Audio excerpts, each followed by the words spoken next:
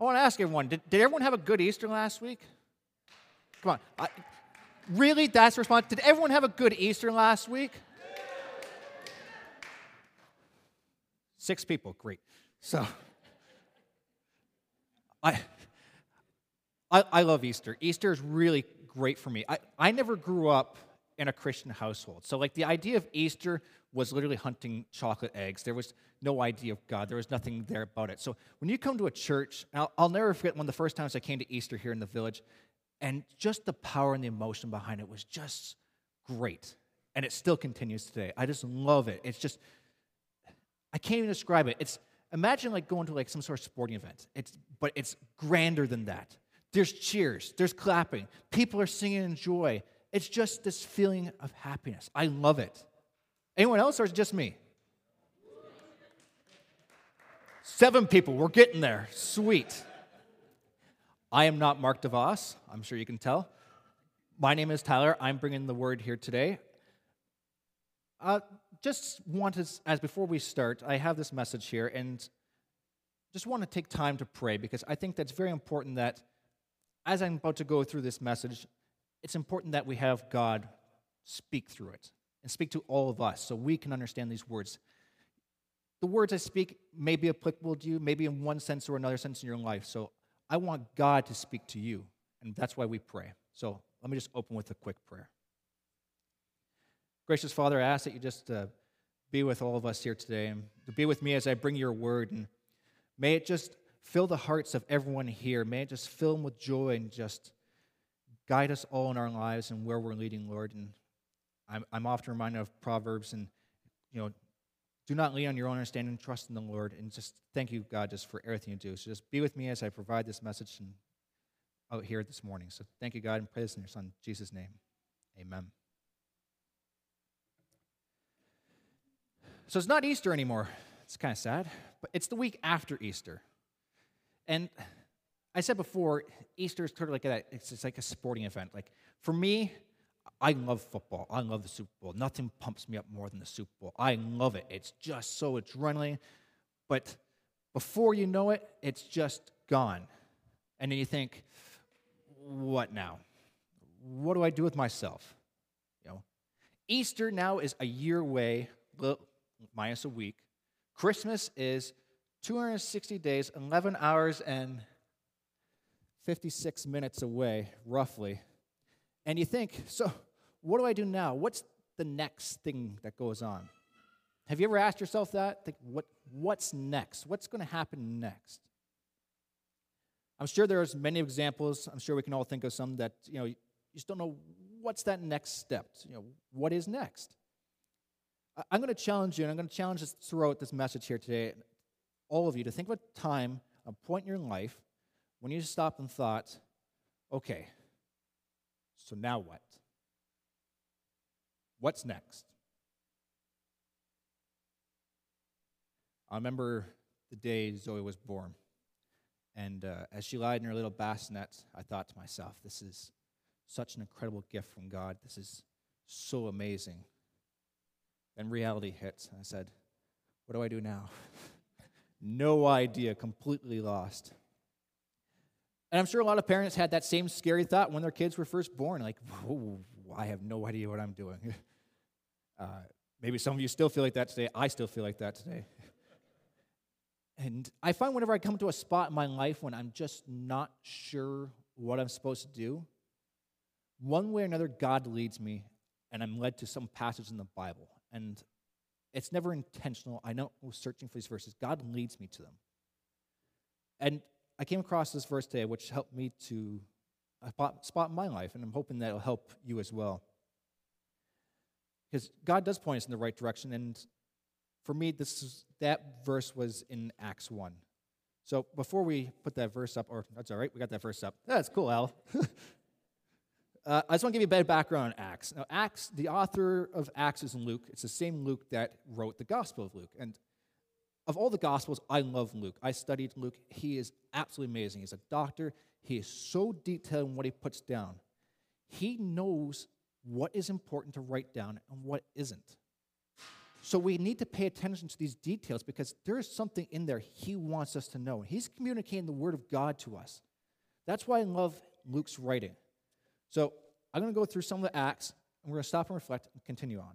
Now we'll put up the verse. Sweet. Thank you, Alan. And we're going to start in Acts 1, verse 3. So I'm just going to read the verse, and then we're just going to reflect here. After his suffering, he presented himself to them, this is Jesus, and gave many convincing proofs that he was alive. He appeared to them over a period of 40 days and spoke about the kingdom of God. On one occasion, while he was eating with them, he gave them this command: do not leave Jerusalem, but wait for the gift my Father promised, which you have heard me speak about. For John baptized me with water, but in a few days you will be baptized with the Holy Spirit. So let's try and understand. Let's get the concept where we are. We're in a spot where Easter is over. Christ has risen. He's had to physically prove that he is alive. It's not a hoax. It's a real thing. His disciples have seen him eat. They've seen him drink. They've seen him sleep. They've seen him pray. They've seen him breathe. Everything. He is clearly alive. And he's doing pretty good for a guy with holes in hands and his feet, which I have a cut in my finger, and it's distracting me this morning. Let's just give you an idea. This guy is doing amazing things. If we still look in verse 3, Luke's telling us that Jesus didn't just come back to life for a day. He was there for 40 days. Verse 4, Jesus tells them what is going to happen next. At this point, the apostles are probably sitting on pins and needles. They're wanting to hear what their Savior is going to tell them what to do next. What's next? And let's keep in mind that at one point in time, just a few days earlier, the apostles felt their whole mission was just gone, done. It was a failure. Jesus died. There was nothing more they could do, but here he is. What's the answer they have to do? Wait. Seriously? That's the next step. Wait. That's got to be the worst feeling. I'm sure we've all had that feeling before. Worst feeling in the world when you just want to get out and do something, and then they say, just wait. Hold on, just wait. Jesus here is very clear in telling the apostles what they should do next, because they're going to receive a great gift, one called the Holy Spirit. But what is the Holy Spirit? Well, let's continue on in Acts and just let Jesus explain what's next. Verse 6 through 9. Then they gathered around him and asked, Lord, are you at this time going to restore the kingdom of Israel?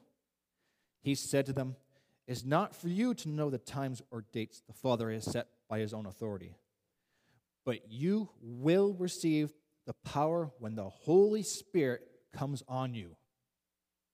And you will be my witness in Jerusalem and in Judea and Samaria and the ends of the earth.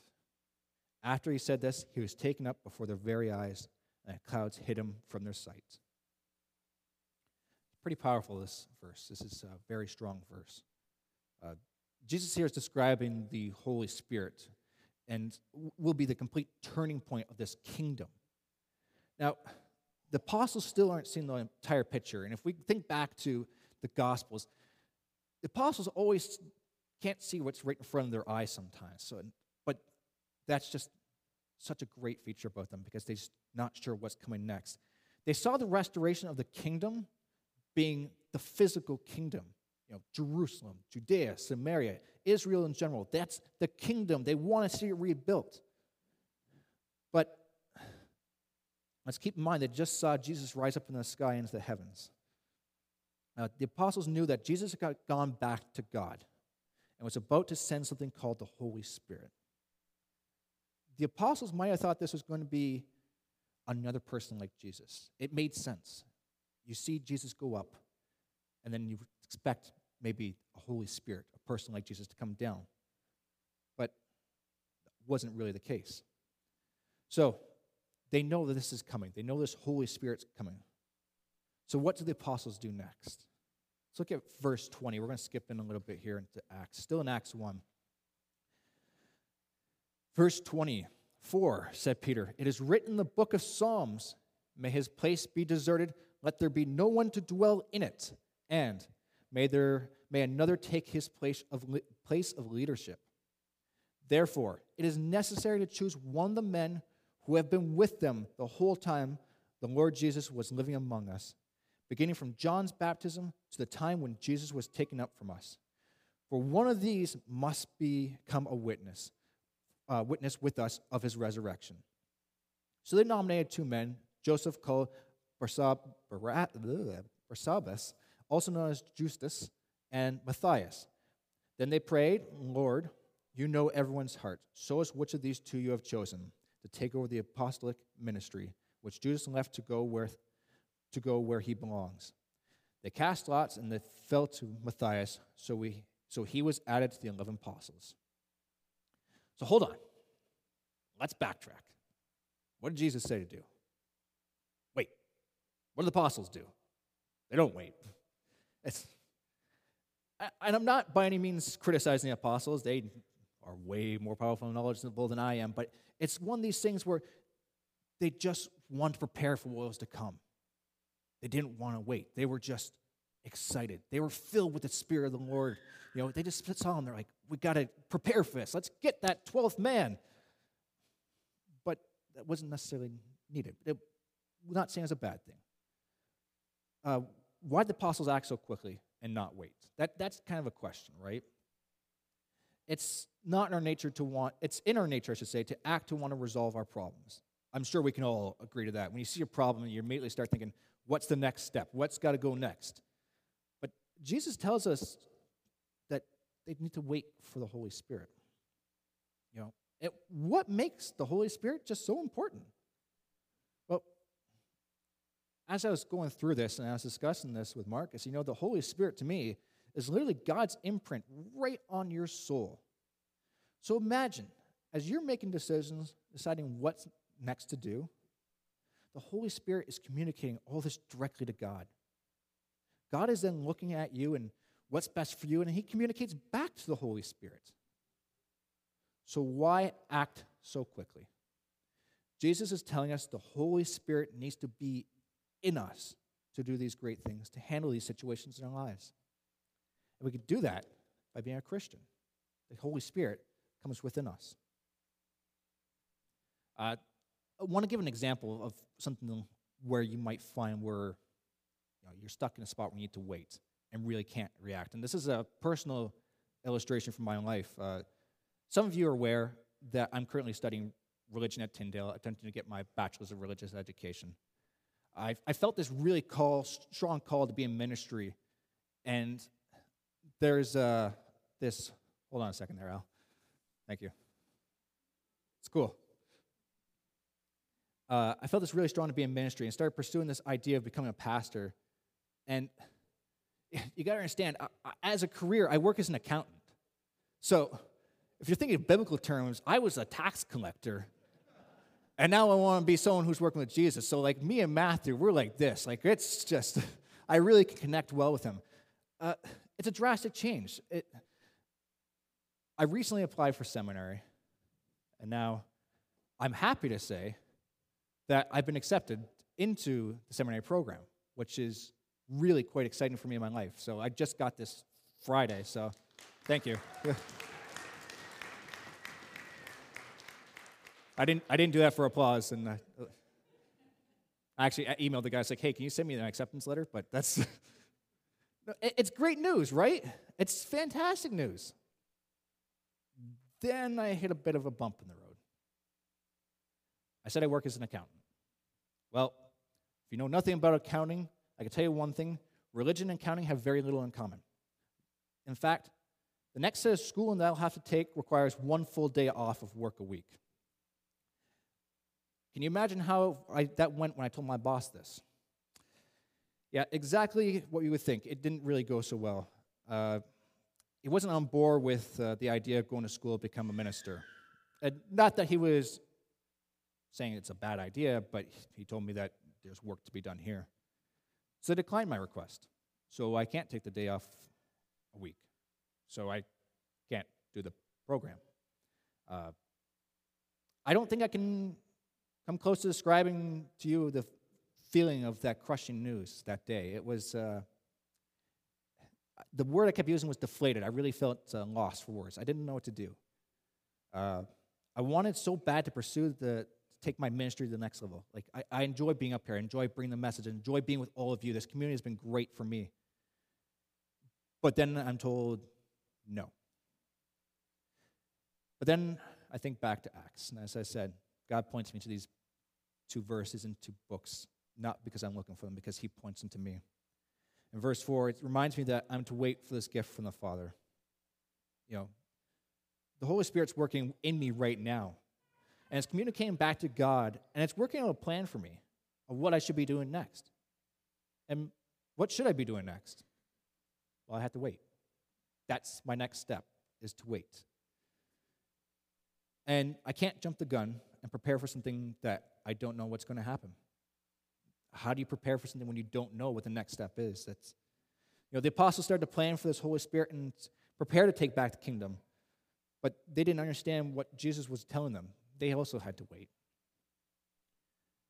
So I want to ask you, in your life, are you acting in haste on something? It's not uncommon. I'm not the only person. I know we all go through this.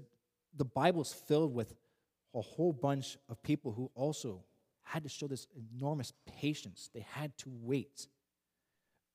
The first person I thought of when I thought of patience, because there's no one who has greater patience than Job. This man had everything. Then he lost everything. I mean everything. Family, wealth, health, everything was gone. But he loved God, and he was patient. Then what happened? Everything came back. Not just same, they came back tenfold. It was so strong. Or maybe let's think of Abram and Sarah from the Old Testament as well. They could not conceive a child, yet God had this plan for Abram that he would be the father of many great nations. And Abram turned to God and says, I don't even have a child of my own. How can I be a father of great nations? But he did have a son at the young age of 100. And his wife was very young at 90. So it's patience, right? It's just an example where patience ends up paying off huge in the long run. And Abram did go to found many nations. He became Abraham. There are many great examples, but it all comes from waiting. For me, I haven't lost faith that my chance of ministry is gone because I hit a roadblock. No, I just have to wait. And it's hard to do, but you know what? It allows me just to be there. I'm going to be the first to say that waiting sucks. I hate waiting. I have a lot of patience, but I hate waiting. But there's only one thing I can do when I'm waiting. Pray. When I pray, it's like the Holy Spirit is sending all the information to God. Then God communicates back and is still saying to the Holy Spirit, you can make the right informed decisions of what to do next. We don't want to jump the gun, make a decision without seeing all our options. I think we've all been in a situation like that where we go, oh, if I only had known. We must be patient and wait. Are we making decisions now just to please us? Please us now in this state? If we're rushing to make a decision now, then maybe we're not doing what needs to be done to please God. And that's the important part. The good news is, for us Christians, if we acknowledge Jesus Christ as our Savior, the Holy Spirit is within us. This is great, because then that means there's stuff happening. Work is in progress. It's branded itself upon our soul, and it's working constantly within us. When decisions and tough times come, we can rely on the Holy Spirit to point us in the right direction. We're not like the disciples who may have acted in haste without the Holy Spirit. We already have the Holy Spirit in us. They had to wait for it. We have it in us. So work's already happening. I encourage you, as I challenged earlier, to think of where you are and decisions that you're making and where your life are and things where you're just not sure what's that next step. What is next for me? I challenge you just to wait. Be patient and let the Holy Spirit guide you onwards to that next step of your life. I said earlier the best way to handle this is through prayer. I'm going to actually invite Hilda to actually lead us in a prayer. Maybe help us all in that time of waiting to just be with him.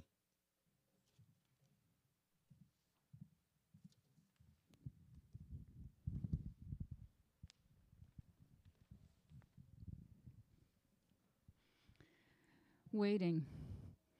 All of us probably are waiting on God for something. Some of us are waiting for a job, or maybe some of us are waiting for a better job. Some of us are waiting for God to heal an illness or a broken relationship. Some of us are waiting for God to heal a broken heart. My family buried a brother this week, and so we're waiting for God to heal our broken hearts. So as we come to God in prayer, we're just going to leave a time of silence where you can just talk to God, as Tyler said, where you can just bring those things to God in this time of waiting, because he's with us even in the time of waiting when he sometimes feels like he's absent. So let's pray, and during the time of silence, the worship band will just quietly pray.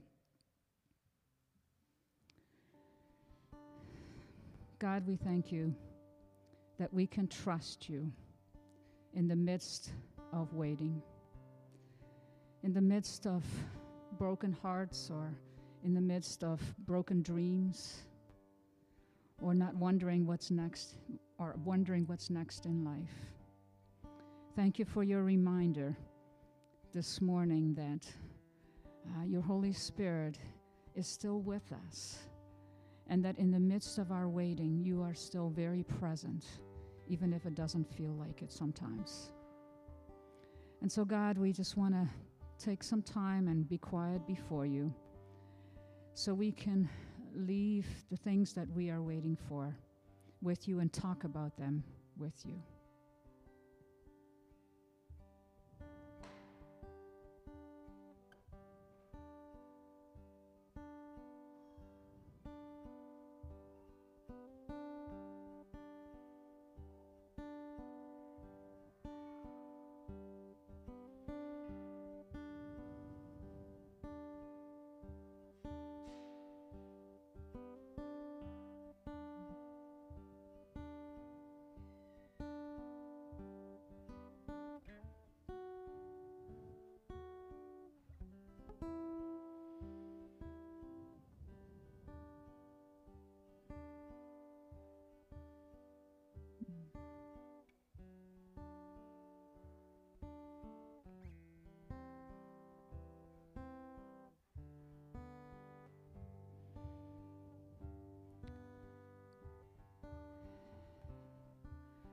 God, thank you that whatever we are waiting for, that you are always doing something, and that you have a reason for times of silence, or a time of when things aren't working out right away the way we had hoped for, like with Tyler.